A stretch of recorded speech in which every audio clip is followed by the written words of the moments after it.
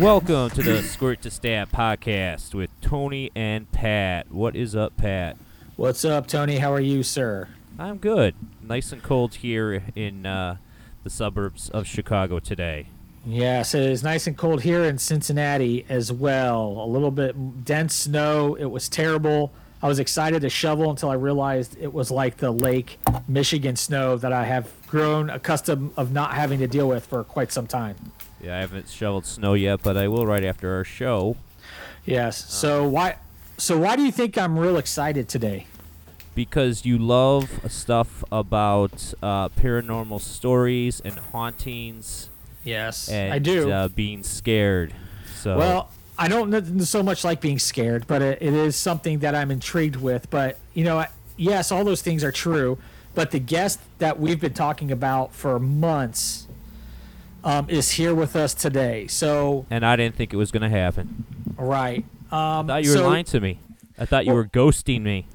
Well, let me ask you this, Tony. If I told you that Annabelle, you know the movie Annabelle? Yes, I do. Conjuring, Yes, I do. the Amityville Horror, Watched the original one when I was very young and shouldn't have. The Nun, I haven't seen that one, actually. and I the know of it. Okay, and the Haunting in Connecticut. Yeah. What about them? Okay, what if I told you those were based off true stories? Oh, I would say, Pat, you're messing with me. You're so excitable, Tony. No, I'm just Okay, yeah, and I'm the what if- excitable boy. No, I would say poppycock. Is that a real Right. word? I heard someone say it once. I don't know. It's the name of a great popcorn. Oh, is it? Okay. Yes, and I think it's when something is like baloney, like you're full of baloney. All those are based on loosely off a true story. And not only that, but our guest today is the grandson of Ed and Lorraine Warren. He is the director of the Warren Legacy Foundation for Paranormal Research. So he is an exorcist. He goes by many titles. He travels the world and helping people, exorcising demons. And now I'm getting to a point where I should discontinue my description because our guest is going to explain to us what all this is, what all this means, what he does. But welcome to the show, Chris McKinnell. Hello, Chris. Thank you very much. Thank So- you very much, guys. It's a pleasure to be here. Yeah, I know you're super busy. I know we spoke first months ago. You were in, was it Scotland or England? It was one of the, That's right. yeah, so. It was in Scotland. Scotland.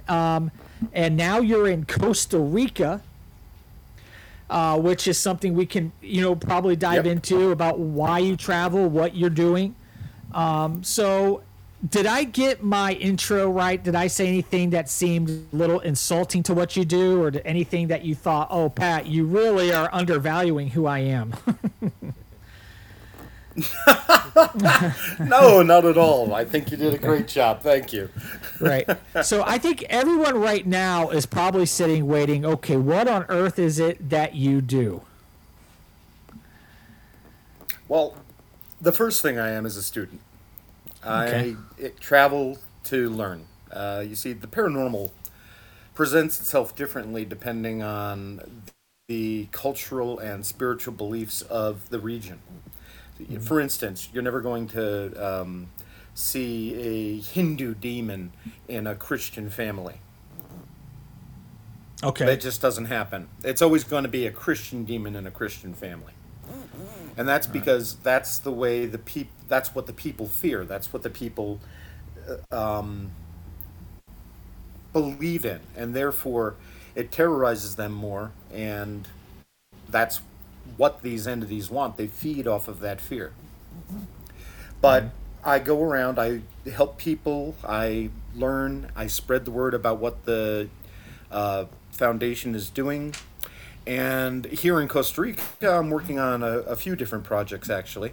Some exciting things for the future, ways we can start helping people in a more direct manner. Well, maybe not more direct, because there really is nothing more direct than going into people's houses and helping them get rid of entities. Right. But Yes. we that's basically what we do. I also am responsible for overseeing the foundation and making sure that we have got the best people possible all around the world and helping them to do their jobs better. Okay. Very cool. So, so so you're the grandson of Ed and Lorraine Warren. They Yes, I am. are, they're probably the most, I would say, and lack of a better term, the most famous people within the, I guess, the world of exorcists and exorcism. In the They, paranormal world, yeah, right. that's normally what The they call it. the paranormal world, and really they were being interviewed. They were in what would you say almost in a mainstream way back when people. This is way before like movies that glorified these things like The Exorcist and all these things. I mean, they were on the front line of this long before any of that. Is that? Would you say that's true? Well, no, they kind of caught a wave. I mean, they started in their childhood. They were exposed to this stuff. My grandmother was always a psychic, or from the time she was about 7 or 8 years old, when she had her first vision.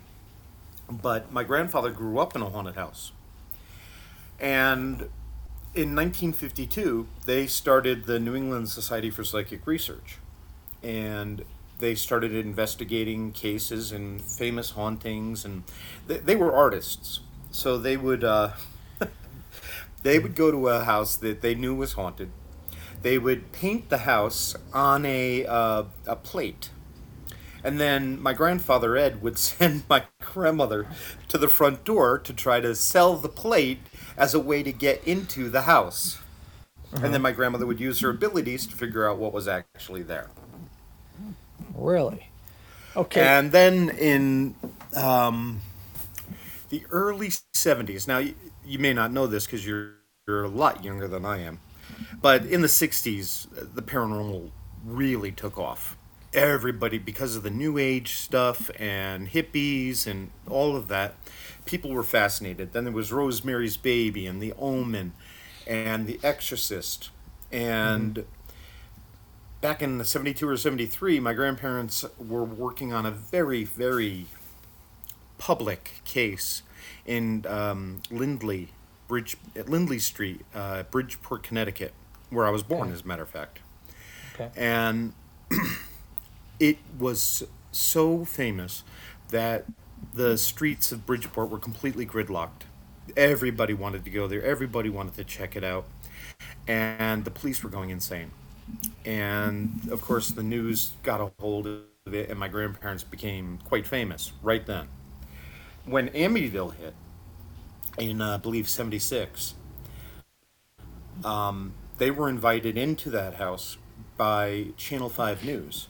And they went in with the news, and after that, they became a household name. That's when they became super famous. They actually started doing lectures in the late 60s because of their paintings about hauntings they had been in. And somebody had suggested you ought to talk about these paintings and talk about your ghost stories. So that's how they got started on that as well. I see. So they started off as artists first, and that's what they were really doing before they were asked to tell the stories of their paintings and of the haunted, the I guess the areas where they were able to feel spirits and have some kind of engagement with spirits. Is Right. Well, that my grandmother your is grandma? the psychic. My grandfather had no abilities whatsoever. I see. So she started when she was 7 or 8 years old. Did she ever tell you how that came about and what was it like for her first experience with that? Yeah, yeah. She went to St. Charles parochial school, same school that my mother and I both went to at one point in our lives. And it was Arbor Day, and they were planting a tree, and she saw the tree full grown. And she mentioned it to a nun, and the nun said, we don't talk about those things. So she was already being taught this is something you hide. Just like most children are taught these things are not real. when they say, "Oh, I see colors around Grandma," or "Grandma came to visit me last night." Well, Grandma's dead. She didn't come to visit you. That's your imagination. Yeah, but no, Grandma probably did come to visit. I see. So, yeah, and now going back now to your grandfather, you said grew up in a haunted house. Yeah, yeah. Now, The landlady of the house, who had died, would be standing in the hallway, scared the crap out of my poor grandfather at the time, and he would tell my great grandfather, and my great grandfather didn't believe in ghosts, wouldn't believe in it, and just thought he was making up stories. But it had an impact on my grandfather. He never forgot it. right. So, and then how does he know about how old he was when he experienced that? Honestly, I can't remember. But saying that he has no ability, but he saw that, is that basically saying that pretty much most children are typically have some sort of ability to see just spirits and such? I do believe that all children are born with some ability. That's true. But there's also two different ways that ghosts manifest. They can manifest physically or psychically. And if this ghost happened to manifest physically, then anyone could see it. Adult, child, wouldn't matter. I see. So when a psychic says they feel a presence, then if they see the spirit, that likely means most people should be able to see them. But a psychic No, is no. the only one. No. No, if the psychic is the only one in the room who sees the spirit, then she's seeing it psychically. Okay. So there's physically or psychically, basically, ways If of it's a physical manifestation, then it's really there, and anybody can see it. Okay. So when did your grandmother? When did Ed and Lorraine? At what point did they decide? Hey, because not only now, there's a lot of people that make a living off of just having communication with spirits, but what I feel like what Ed and Lorraine did is they decided that there was a reason there was a space for them and a need for them to get involved to exorcise certain spirits, or I guess in a better term, demons. Well, no. My grandparents were not exorcists. They were exorcists. They were No, okay. no, they were not. They were not Oh, exorcists. excuse me. I need to change my note there. So, at what point did this turn into because I know your foundation, which we're going to get into, you have a huge network of resources for people that need help. At what point did that get turned into the foundation of what you currently do? Well, they started because, as I mentioned, because they were fascinated by the paranormal, and they wanted to understand what they had experienced by researching these other people and what they had done. Then, very soon, they realized that there were people who needed help, and they wanted to help them. That was their goal. And they never took money to help anyone in their lives. And I'm proud of that. I don't either. But I would say, as I mentioned, 1952, they started the New England Society for Psychic Research. But I would say it wasn't until about 1960 that they started to build up enough of a reputation that people were actually getting a hold of them when they had hauntings. I see. And that's when we get introduced to the doll, and we get introduced to some of these other stories that are either well known or maybe not known, and maybe one day they will be more known. But that's how they began. I would assume getting involved in some of these, I guess, infamous tales that the general public knows about. Right. Yeah. 1968, Annabelle came home. All right. So yeah, let's talk about it. When you say came home, what exactly do you mean? Well, that was the name of the third movie, Annabelle Comes Home. Oh. But in 1968, I was 4 years old, and just to put it in context, because in the movies it's my mother that's the kid, and she was already a mom. And in 1968, there was a nurse who was given a Raggedy Ann doll by her mother, and the two nurses that lived together loved this doll, and they would sit at the table with them, and when they were eating. And one afternoon, or I don't know, one evening, the doll's arms lifted up onto the table and put them up there, and they thought, oh, there must be a ghost in the doll. So they Right. contacted a friend who was a medium, and the medium came in, and the medium got it completely wrong. Completely wrong. She felt that this was the ghost of a little girl named Annabelle who had been killed in a car accident outside in front of the house. Now, the nurses, being very compassionate young ladies, immediately felt for this girl. They bought it jewelry, and they took it to bed with them, and they sat it down at every single meal. They kept it with them all the time because they felt bad for this little girl, this supposed little girl. Unfortunately, that's the way these negative entities present themselves. They'll present themselves in the most empathetic way possible. Oh, look at poor me, and come love me, so that they can create an emotional attachment, which will then turn into a spiritual attachment. At that point, things often turn dark, and that's exactly what happened in this case. Okay, now what you're telling us is the actual story of Annabelle. Right, not okay. what you see in the Annabelle movies. Right. The Annabelle movies are absolute Hollywood fantasies, and you Right. shouldn't take them seriously at all. I believe it's Conjuring 2 that they briefly go over the true origin of Annabelle. Right. And so with this, I see pictures to this day, and I saw one recently you posted in Costa, and I believe is Annabelle in Costa Rica right now? No, that's a very old photo, actually. God I see. knows, I wish they hadn't used it. That was 220 pounds ago. Oh, well, good for you. That's great. Yeah, that was embarrassing. But yeah, no, I'm. That was a newspaper story that they did on me down here.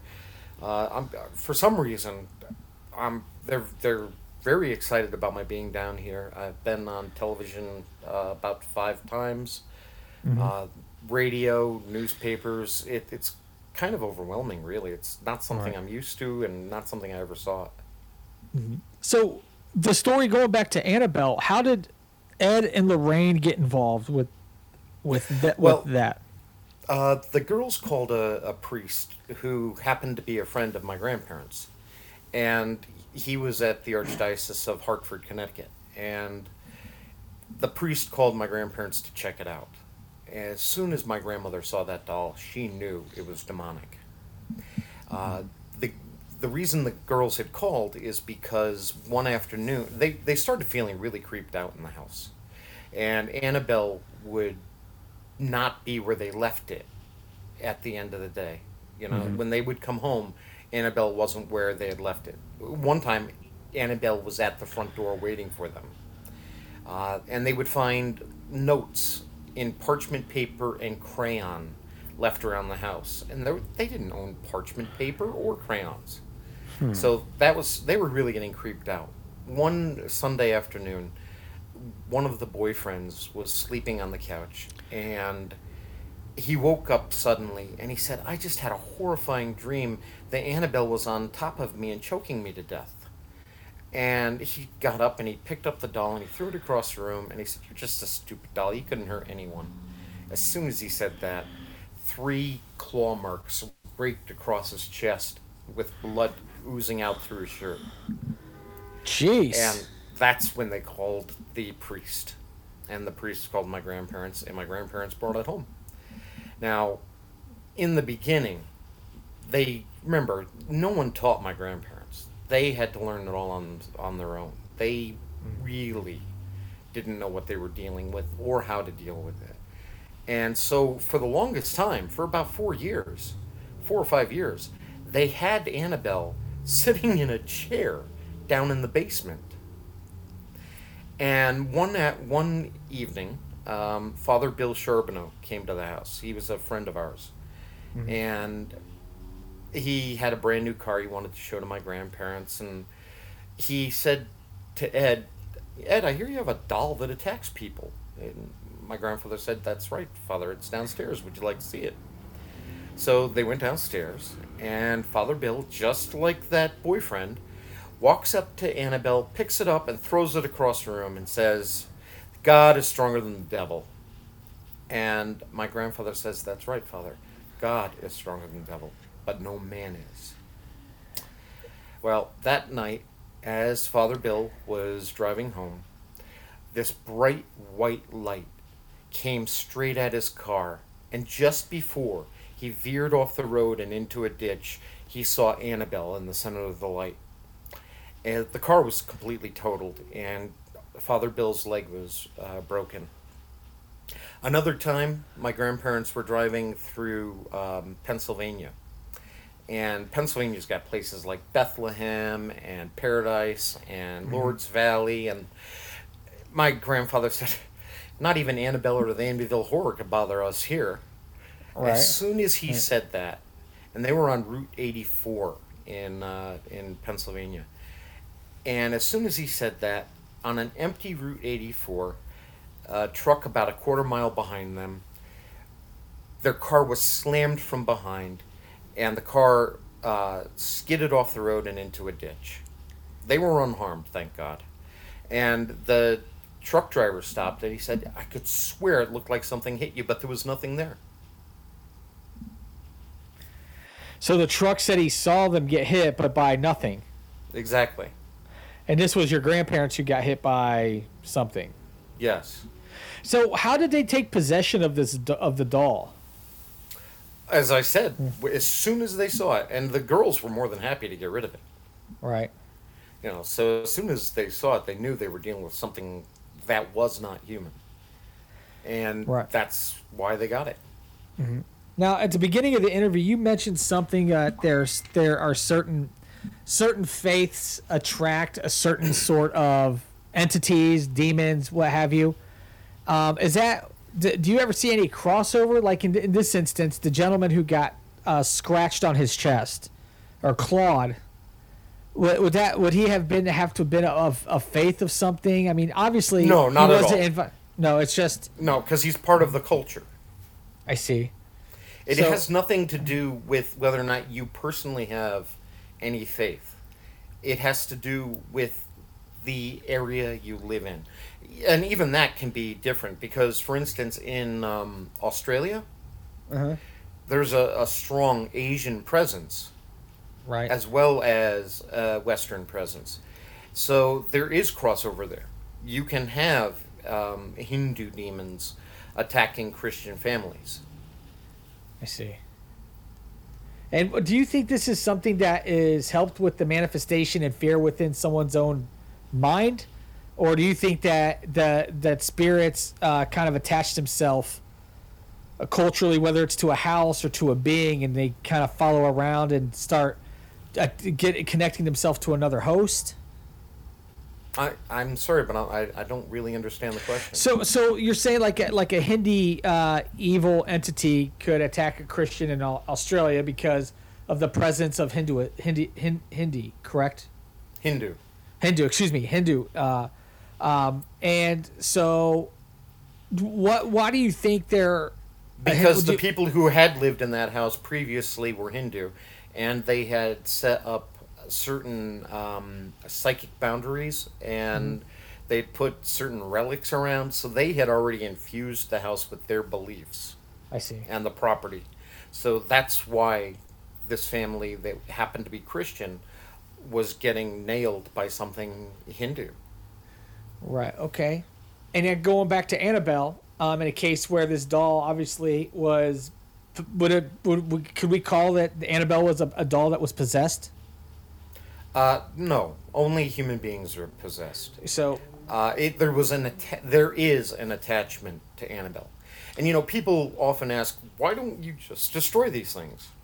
Mm-hmm. Well, because if you destroy it, you can't destroy energy. You can only destroy the thing that it's anchored to. And as long as it's anchored to that doll, it can't get out and hurt anybody. We've got it sealed in the box, and it is surrounded by relics and prayers and blessed salt, and it's locked down. So it's in a prison of a sort. The museum was never truly open to the public. It was always by invitation only. And it's more of a repository of evil so that others are not hurt by it. I see. Are there any other relics like this around that are basically protected with relics? Yeah, lots of them. Right. Absolutely. The entire museum is constantly blessed. Right. So what I keep thinking about is your grandmother is almost like desensitized in a sense that she finds no fear in the engagement with spirits. Your grandfather experienced it when he was young. So apparently they kind of, did they ever talk about if they were ever scared? Did they kind of, were they Sure. desensitized? And My I mean, grandfather was rarely afraid. Rarely. It happened, but rarely. My grandmother, Amityville scared the hell out of her. It really did. It had a strong impact on her. She said it was as close to hell as she ever hopes to get. And I know that, there's a lot of talk that Amityville was fake and everything, but I knew George and Kathy Lutz, and I know my grandparents, and I promise you, that was real. what was it about Amityville that your grandmother found to be so frightening? The extraordinary power of the evil entities in that household. It was just overwhelming to her. And it truly, psychically, was overwhelming to her. Now basically will a demon just basically show you something frightening? Can they actually harm you in a way to where they could literally just kill you? Yes. Explain to me some of the things a demon. What are some of the symptoms of having a demonic or entity within your house, or that's attached themselves to something in your house, or you're starting to become possessed? What is that whole process like?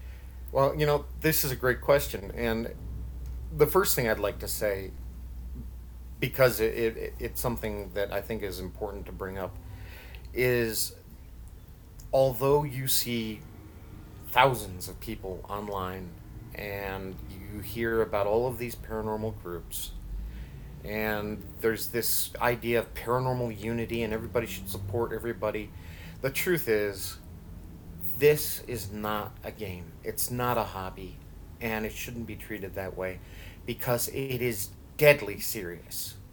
Deadly.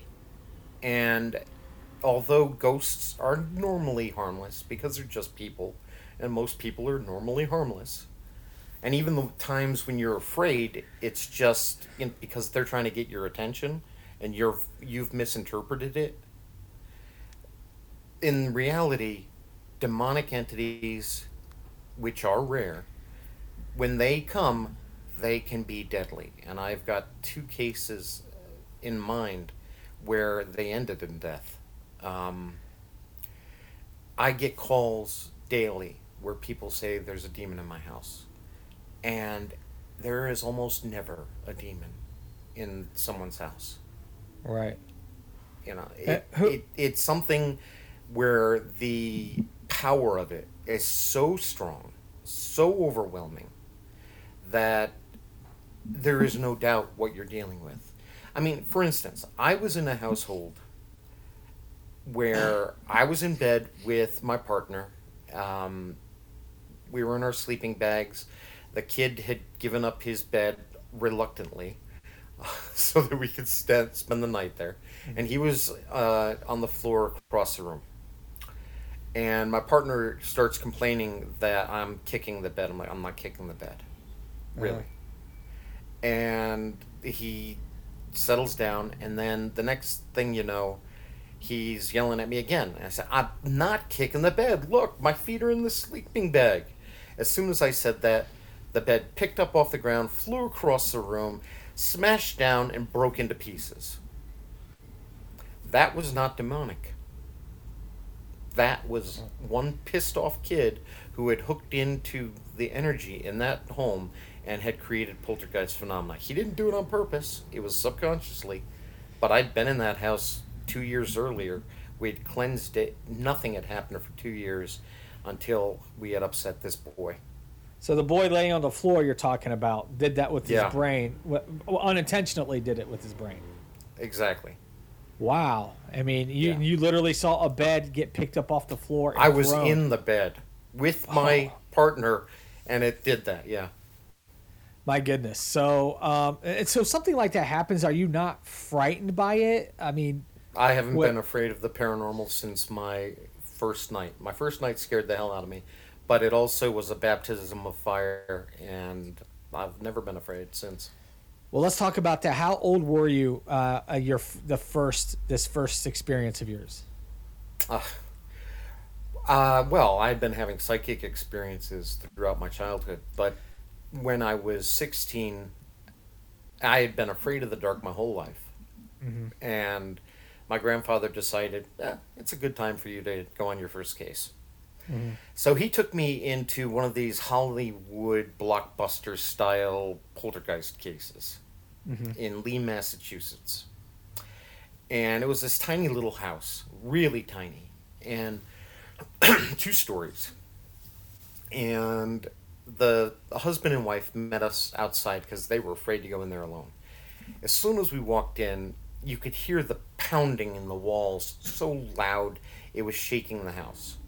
And as we were walking up the stairs, you could feel it vibrating the walls, and you could hear clawing and growling coming from the walls. And as I got to the top, I looked in the bathroom, and the crucifix was upside down.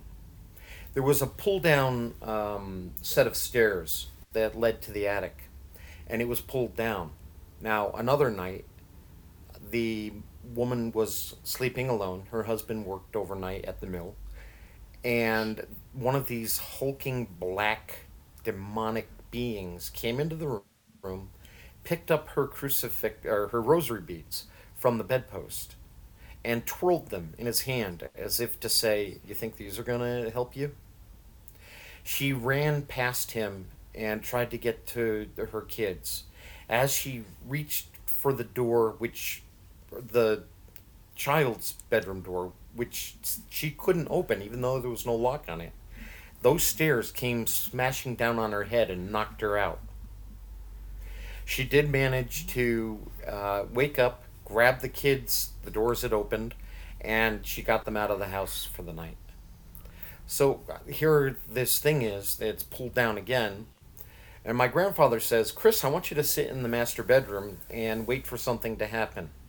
Don't turn on any lights." Like,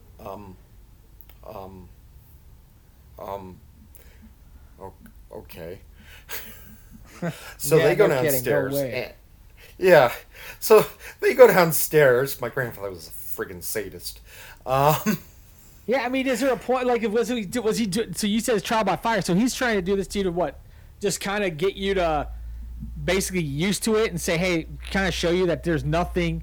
I know you're going to tell us the rest of the story here, but so he's not trying to harm you. He's literally thinking this is something that's going to help you.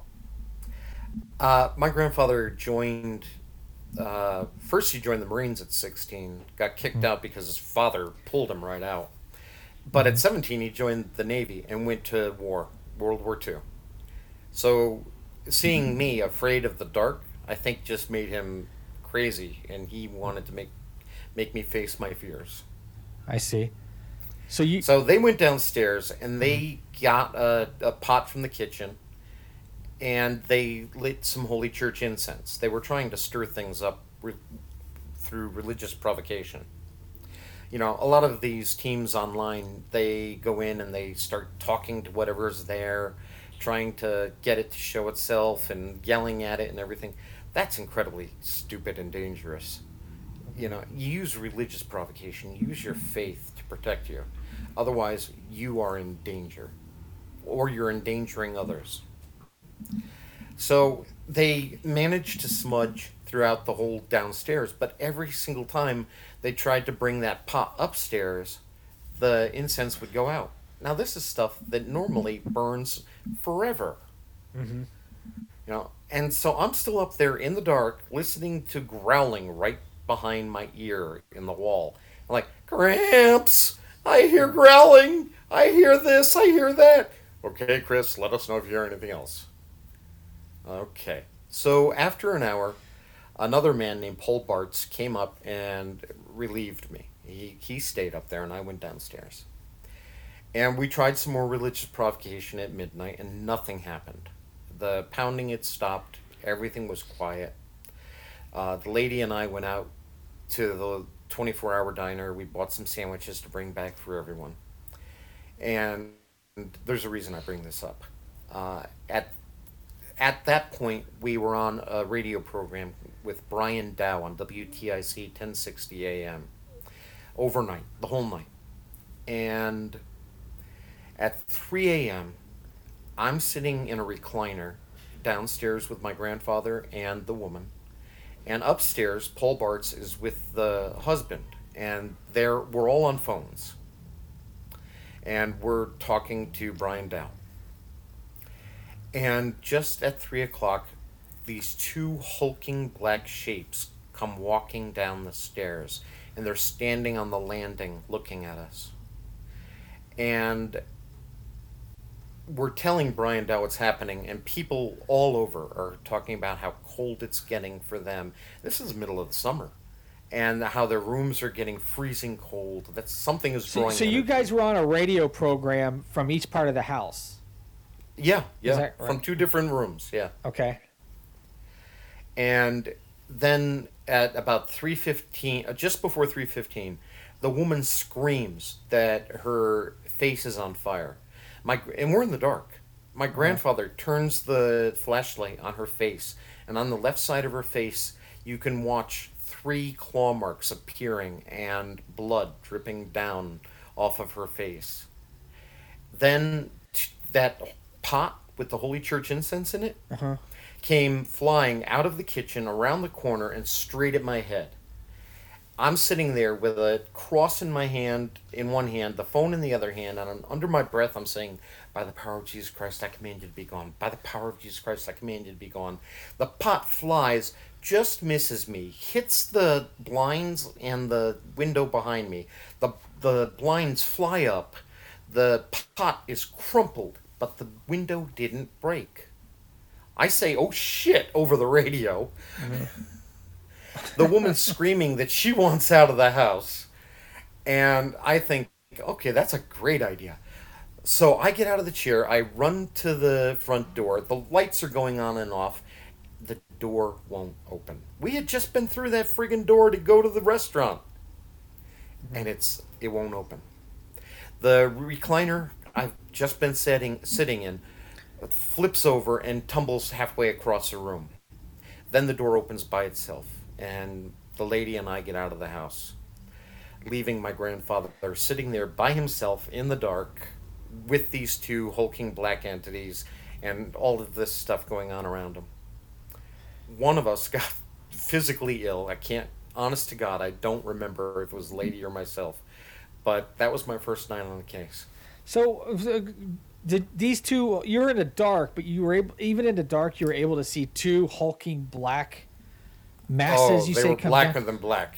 Yeah, they were blacker than black. And were they like translucent black, like a shadow, or were they just real physical objects? They were translucent means you can see through it. There's nothing you could see through this thing. Nothing. These things were solid. I mean, I don't think they were truly solid, but they sure looked it. Could you hear them bouncing down the stairs, or was it just like they kind of appeared? Nothing that I recall. I don't recall that at all. No. When they came down the stairs, we all saw it. We all reacted. But no, we couldn't hear them. They were silent. Now, was your grandfather just as calm as could be during this whole thing, or does he get kind of revved up? Does he have any worry at all in his body? Sometimes. Yeah, sometimes, but not that day. No. My goodness. And Bishop McKenna, well, Father McKenna at the time, came into the house and he did a cleansing of the home. As I recall, I believe the house filled up with black smoke, and then everything was gone. But, and this is important, whatever vulnerabilities this family had, whatever it was that made them vulnerable versus other families, was never dealt with. And that's really important on these cases. It's something my grandparents never really understood. It's something that I only figured out, and actually my grandfather and I used to have discussions about. He just couldn't accept the psychological component to this. He just blamed demons all the time. And unfortunately, 1 year later, my grandmother, my grandfather, and myself were back in that house. Fires were starting on glass window frames, on the glass covering to not windows, picture frames. I'm sorry. Right. And the woman had been down in the basement doing laundry, and she felt this piercing in her scalp, and she reached up, and she pulled what looked like two claws out of her head. And she gave these to me, and I brought them to UConn, University of Connecticut, zoology department, and had them examined. Turns out they weren't claws. They were the first premolar of a 1 to 2 year old domesticated pig that had been broken in half, and the roots that looked like claws were what were stuck in her head. You Now, said pigs, molars? of course. Molars? Yeah, molar. Tooth. Yeah, like tooth, right? Yeah. And a pig is from biblical times associated with demons. So it has a cultural impact. Right. You mentioned about how people tend to, whether it's for entertainment value, whatever, they walk into her house, they start yelling at spirits. It's almost as if they're just trying to capture something on film, like these ghost hunting shows. How does it make you feel that? I mean, that these shows. I mean, I'm not sure if there's any value to this whatsoever with what you do, or if this really plays a part in why people, or it actually is maybe an something that it can have a negative impact on what you do, because people are like, you never see anything on this show. These people walk in, they're like, oh yeah, I felt this. How does a show like this, are these some of the people you're referring to that are messing with something they shouldn't? Are they somebody? Not only them, all of the YouTube guys too. But the problem is, I mean, there's that one, what's it called, Ghost Adventures?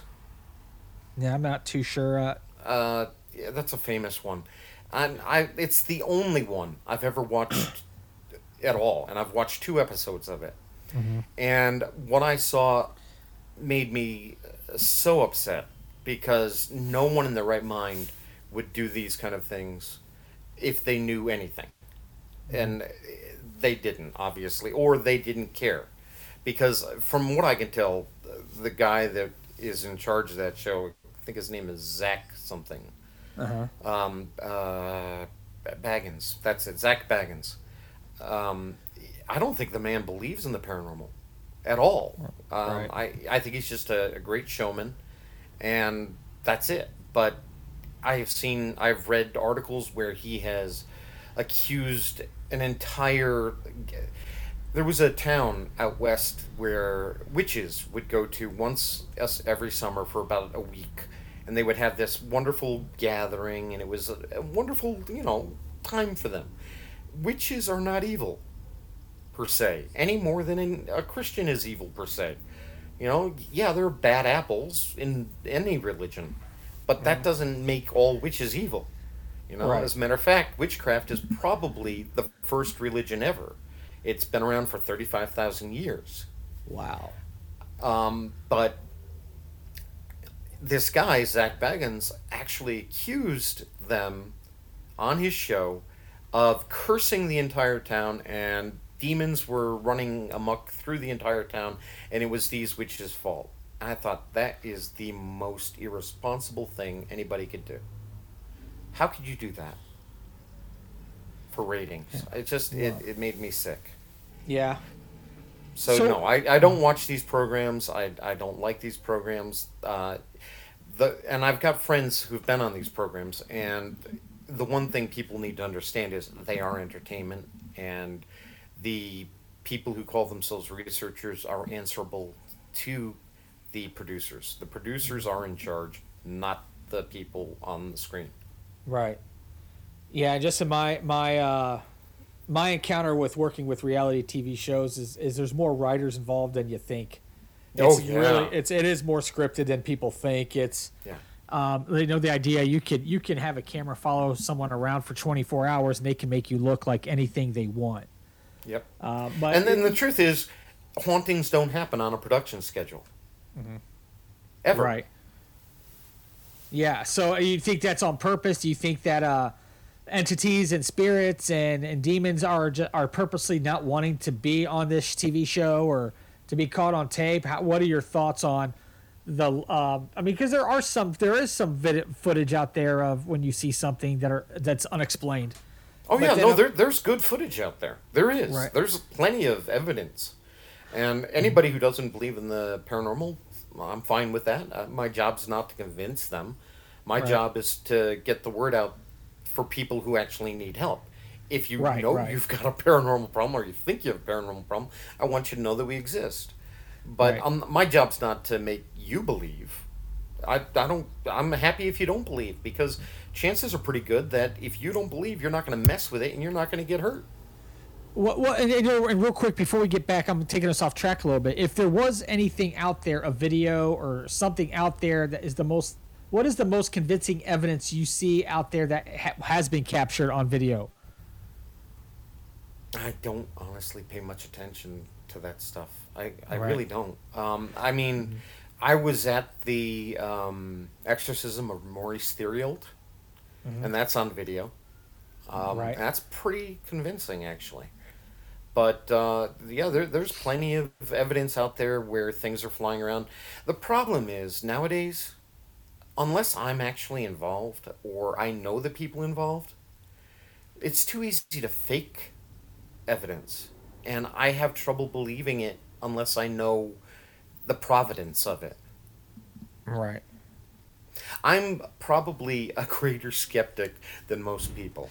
Yeah, and that's another thing I want to dive into. I think when we chatted before the show while back, you mentioned more times than not when you're receiving a phone call and speaking to someone, and correct me if I'm wrong, that you have other people other than yourself or a theologist. You have people who are actually doctors and such who a lot of times you're pushing people off into the direction of help that they actually need versus saying, hey, yes, there is a possession you're dealing with, or yes, there's a spirit. Am I explaining that right? No, that's absolutely correct. 90% of our cases have nothing to do with the paranormal.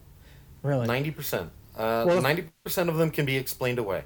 Then there's, the vast majority of the paranormal ones are self-manifestation, which means psychics or children who are hooked into some energy, and they are making things happen around them. And we're seeing an awful lot of that during the pandemic in lockdown.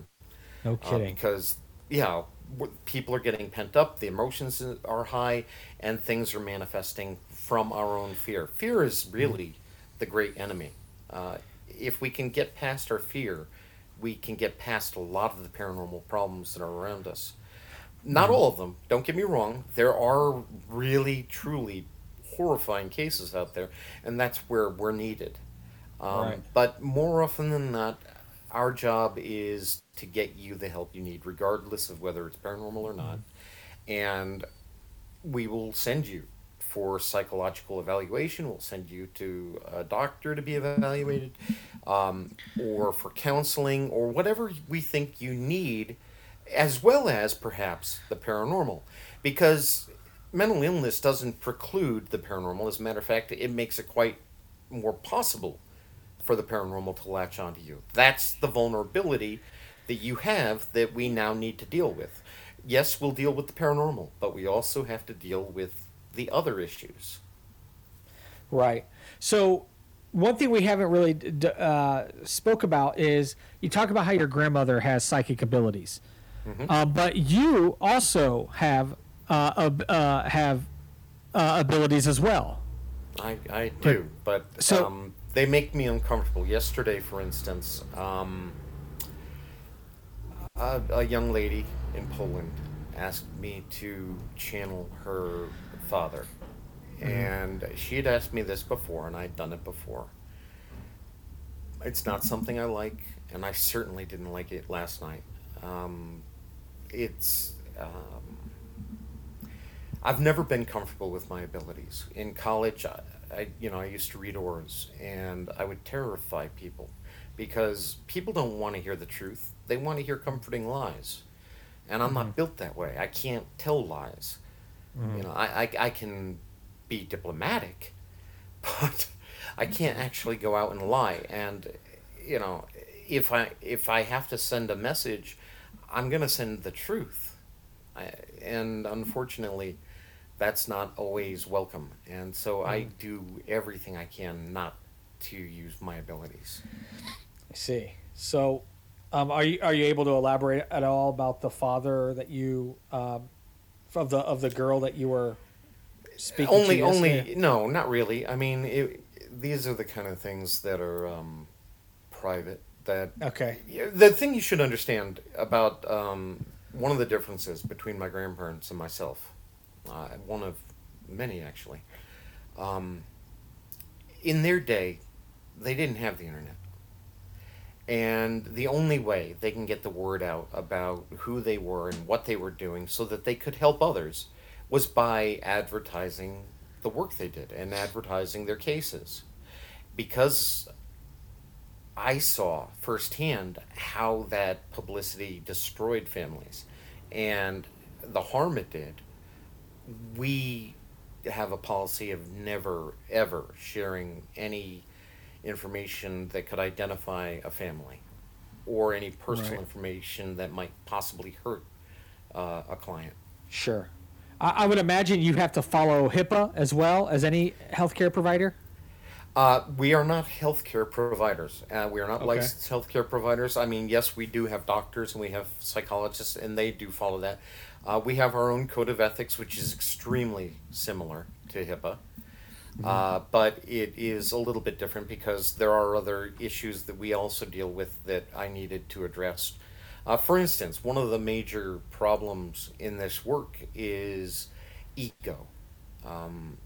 If you're not in the paranormal world, chances are you're going to look at us as either crazy or as superheroes. And it's very easy for people who get involved in the paranormal to get really swelled heads. I've seen it too many times. And once ego is in the house, God is no longer present, and you're not able to be effective anymore. So I do everything I can to make sure that myself and the people that are in the foundation are always focused on our clients and not focused on our own fame. Right. Which I'm sure it's hard for anybody. I mean, it's almost human to want. I mean, like, for instance, I would imagine when you're in Costa Rica, I'm seeing a whole bunch of stuff just on the internet. Apparently, people Yeah. are following you around like George Clooney, and if you were in New York City or something. But it's It is the strangest, most surreal experience I've ever had in my entire life. right. So with that, I mean, I has to play. I mean, everyone wants to be successful at what they do. Everyone wants to be good at what they do. I mean, if anything, when people start noticing you, it's because you've done something right, you've done something good. And of course, there's that whole thing where, for anybody that starts doing something good and then they become, fame, whether you like it or not. How are you able to utilize that for the positive? I know from talking to you before, that's not your ambition, is to become some famous influencer. In fact, you've spoke about how that can be, something that can actually be a negative thing in your field. How can you use all this fame coming your way as a positive in what you're doing? Up until recently, I've done this 40 years, on and off. I took a break when my son was growing up, but only so he wouldn't be exposed. But up until recently, I liked my anonymity. I didn't want people to know who I was. But when my grandmother, when we announced her retirement, now she's been retired well over 20 years, but when we announced her retirement, then I had to step forward. Otherwise, the work was going to end, and that we couldn't allow.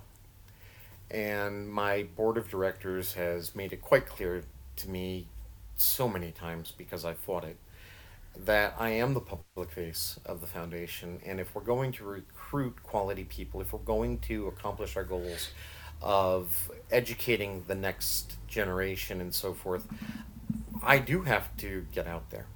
So that's why I'm doing this today, and all of these other things that I do. And there's quite a bit more that is coming up that is going to raise our profile worldwide, unfortunately. Well, fortunately, but unfortunately for me.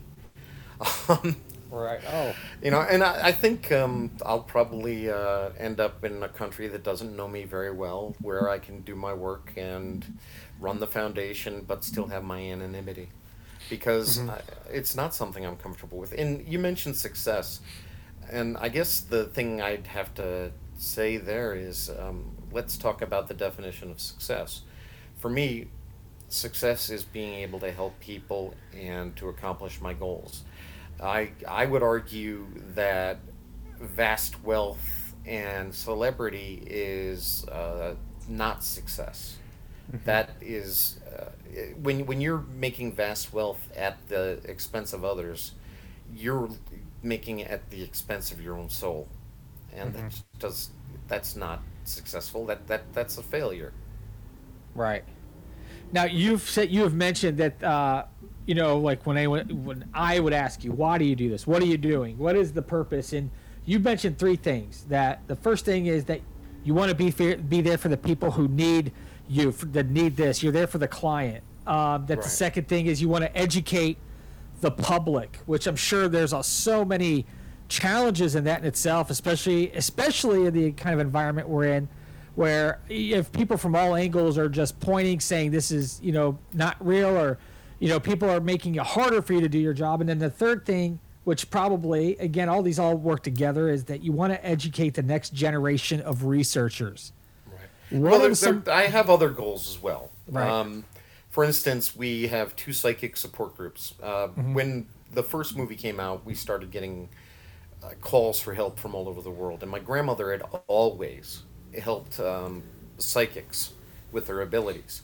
And with my background in psychology, I also saw a chance to help these people who were having panic attacks, anxiety attacks because of their empathic natures, and give them some support. So we created a psychic support group in English and one in Spanish. And now we've got well over 800 people around the world in these groups. And that is extremely important to me, and it truly is only for psychics, and we protect them completely. It's not a place you go for readings or anything of that sort. It's a place where we help you to cope with your abilities, to accept your abilities, or even to suppress your abilities. I see. But on other things, we've got other projects in the works. We're working on an education center and spiritual retreat here in Costa Rica, and you were the very first people to hear that out loud. Thank you. That's cool. It's something that would really be a lifelong dream of mine, to be able to help educate the next generation and to also help others to find peace. Right. I know there's a lot of moving parts here to make it worthwhile. It sounds like you have some awesome people who dedicate a lot of time, who that you have built this big network to help people that would probably, this show we could probably make into a 5-part, 3-hour each time kind of show, talking about all the people that are involved, the things that go through. But one thing there's 2 things I really want to know. and I'm sure a lot of people are curious. First of all, and I'll ask them both at the same time, and you can tackle it however you want. The first thing is, how do you go about finding the people to help, and what does it consist of? Is it a lot of therapists? Is it what kind of doctors, theologists, psychics? And how do you get them to be part of this? And how do you filter out the people you are maybe have the wrong motivation to want to help? And then the second thing is, how does somebody reach out to you who needs the help? All right. Well, we don't actually recruit very often. Once in a while, I'll meet somebody that truly impresses me, and I'll invite them to join. Most of the time, they come to us. They find us. And we are very, very careful about who we accept. We don't accept many because either these are lost people looking for something, or they are people who are very egotistical, or people who want to be associated with the Warren name for their own purposes. We are looking for people who don't have the ego, who are dedicated nurturers, who want to help, and who can be taught. We've got priests, we've got doctors, we've got psychologists, but we've also got we've got bank presidents. Wow. Yeah, I know, but honestly, she's an amazing medium and empathic person, and one of the most compassionate people you could ever imagine. Flies in the face of every stereotype you could have for a banker. But these are the type of people we're looking for. People that are open to learning, people who are dedicated, people who are good researchers. Because we are a research foundation. Mm-hmm. And what was the second part of your question? Oh yeah, I should have probably just asked them when it was ready. But I guess, how does someone reach out to your organization, your foundation, for help? Well, there are a number of ways. You can find us on Facebook under Warren Legacy Foundation. You can find us under Chris McKinnell. Find me under Chris McKinnell, and I do answer people. I'm not shy. We also can be found at Warren Legacy Foundation at gmail.com. Okay. And if anybody wants to learn more about what we do and about our cases, about my grandparents, about how to protect yourself, and all of these, and actually, there's an amazing video of telekinesis, which I recommend by my colleague Catherine Cirillos. It's also there. Is The Warren Files on our YouTube channel. Okay. Now, there's also Warren Files out there. Right. God knows why. But if you go to The Warren Files, that's us, you will find well over 80 videos. We're going to a haunted sanitarium here in Costa Rica on Monday, and I'll be putting up video on that as well.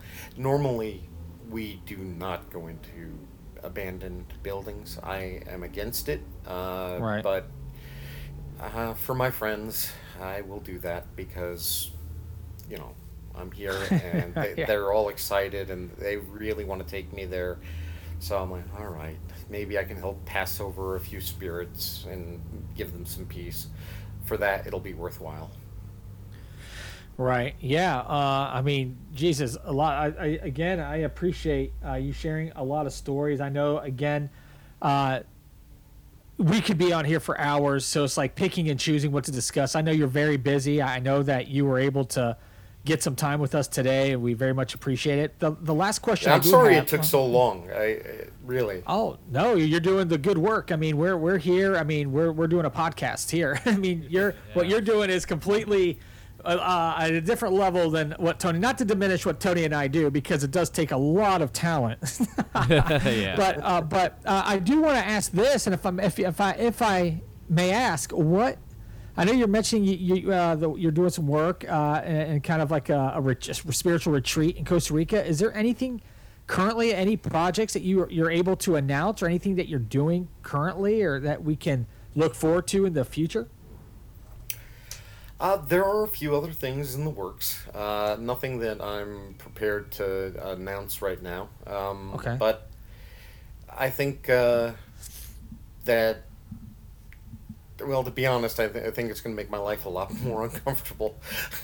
Oh, okay. Well, that's good to hear. Uncomfortable? Yeah. Oh Thanks. gosh, I know you. Yeah, no, I thought you said comfortable. Sorry, I'm like that's good. No, uncomfortable. Oh gosh, well. But I'm here for the next 3 months, and I'm looking forward to it. There's a lot to learn. It is honestly Costa Rica, for anybody who hasn't been here, who doesn't know anything about it. It's one of the most beautiful places in the entire world. The people are incredibly friendly. They're happy people. There are 87 volcanoes in this tiny country, most of which, Wow. thankfully, are extinct. Right. But the mountains are absolutely breathtaking. The wildlife and the natural wonders are beautiful. The food is amazing. The people are beautiful, and I honestly think that I could settle here. This is an amazing place. I've heard great things about it. Tony, is there anything that you would like to ask? I mean, I've kind of devoured and hogged all the time with Chris. Yeah, no, you asked great questions, and those were great stories, and I'll be sure not to mess with any type of paranormal entities in my future. There is one thing I'd like to make clear to everyone, and this is really important, and it's something I share in almost every interview. Spirit communication is truly dangerous, and people shouldn't be doing it. And that does, everybody thinks Ouija board terrible. Well, yeah, but it isn't the Ouija board that's the problem. It's not the seance. It's not the automatic writing. It's the intention to contact spirit. Tarot cards are perfectly harmless until you try to use them to somehow contact a spirit. Because all you're doing is opening a door that anything can come through. And if you happen to be somebody who has something negative that they can latch onto, they will be attracted to it. My grandmother used to say, like attracts like. When you put out positive energy, you get positive back. When you put out negative energy, you get negative back. And if you're a teenager going through puberty and your emotions are all raw, and then you're doing the Ouija board or something, then you could easily open up a Pandora's box. Yeah, I was gonna say my kids have asked for one, and I told them no a while ago. Right. Yeah. Don't let them make one either, because that's even worse. Because when you make it, then you're putting intention into what you're making as well. Oh my gosh, Tony, just buy it. Buy it for me. Yeah. Hell no! For God's sake! I'll buy one. I'll buy one for my wife. Is this your ex-wife? No, I'm joking. I love my Not yet. Yeah. So you don't have to ask me. I was in the military. Me and my bunkmate were like, "Hey, let's do it." We kind of felt freaked out. We threw it in the garbage that week, that Friday. By Sunday morning when we came in, we started yelling at each other to say, "Who did this? Who put this in here?" And I have to believe he or someone did it, because I just don't want to deal with the fact. So I'm like, they come back. Yeah, like let's not mess with this thing. That was years ago. Thankfully, I haven't had any of that. So, and like I will listen to you completely 100%, Chris. I won't be dabbling in any. I just feel like, why mess around with that? Why? Absolutely. So, but hey, thanks again. I would love to be able to stay in contact with you. Love to hear about the journey you're taking. I would love to have you back on the show at some point. I know we may need to schedule sometime soon to have you back sometime in a year.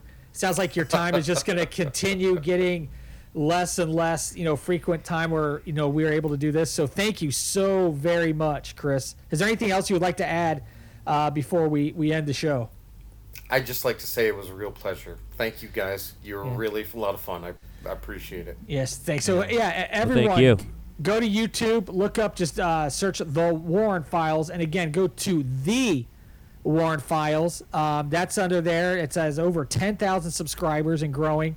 There's a ton of videos there. A lot of things like understanding the truth behind the true story of Annabelle, listening to a 300-year-old haunted house, the story of Ed and Lorraine Warren's horrifying experience at Amityville. I mean, it's all there. It's a great content. Go there. You can also find them at the Warren the Warren Legacy Foundation for paranormal research on Facebook. Again, Chris, Yep. thank you so very much for joining us today. And I hope to get you back on the show sometime soon, and wish you the best of luck on your journey. God bless you guys. Take care. Thank you. All right, thank you, Chris. All right, Tony, get us out, buddy. All right. All right.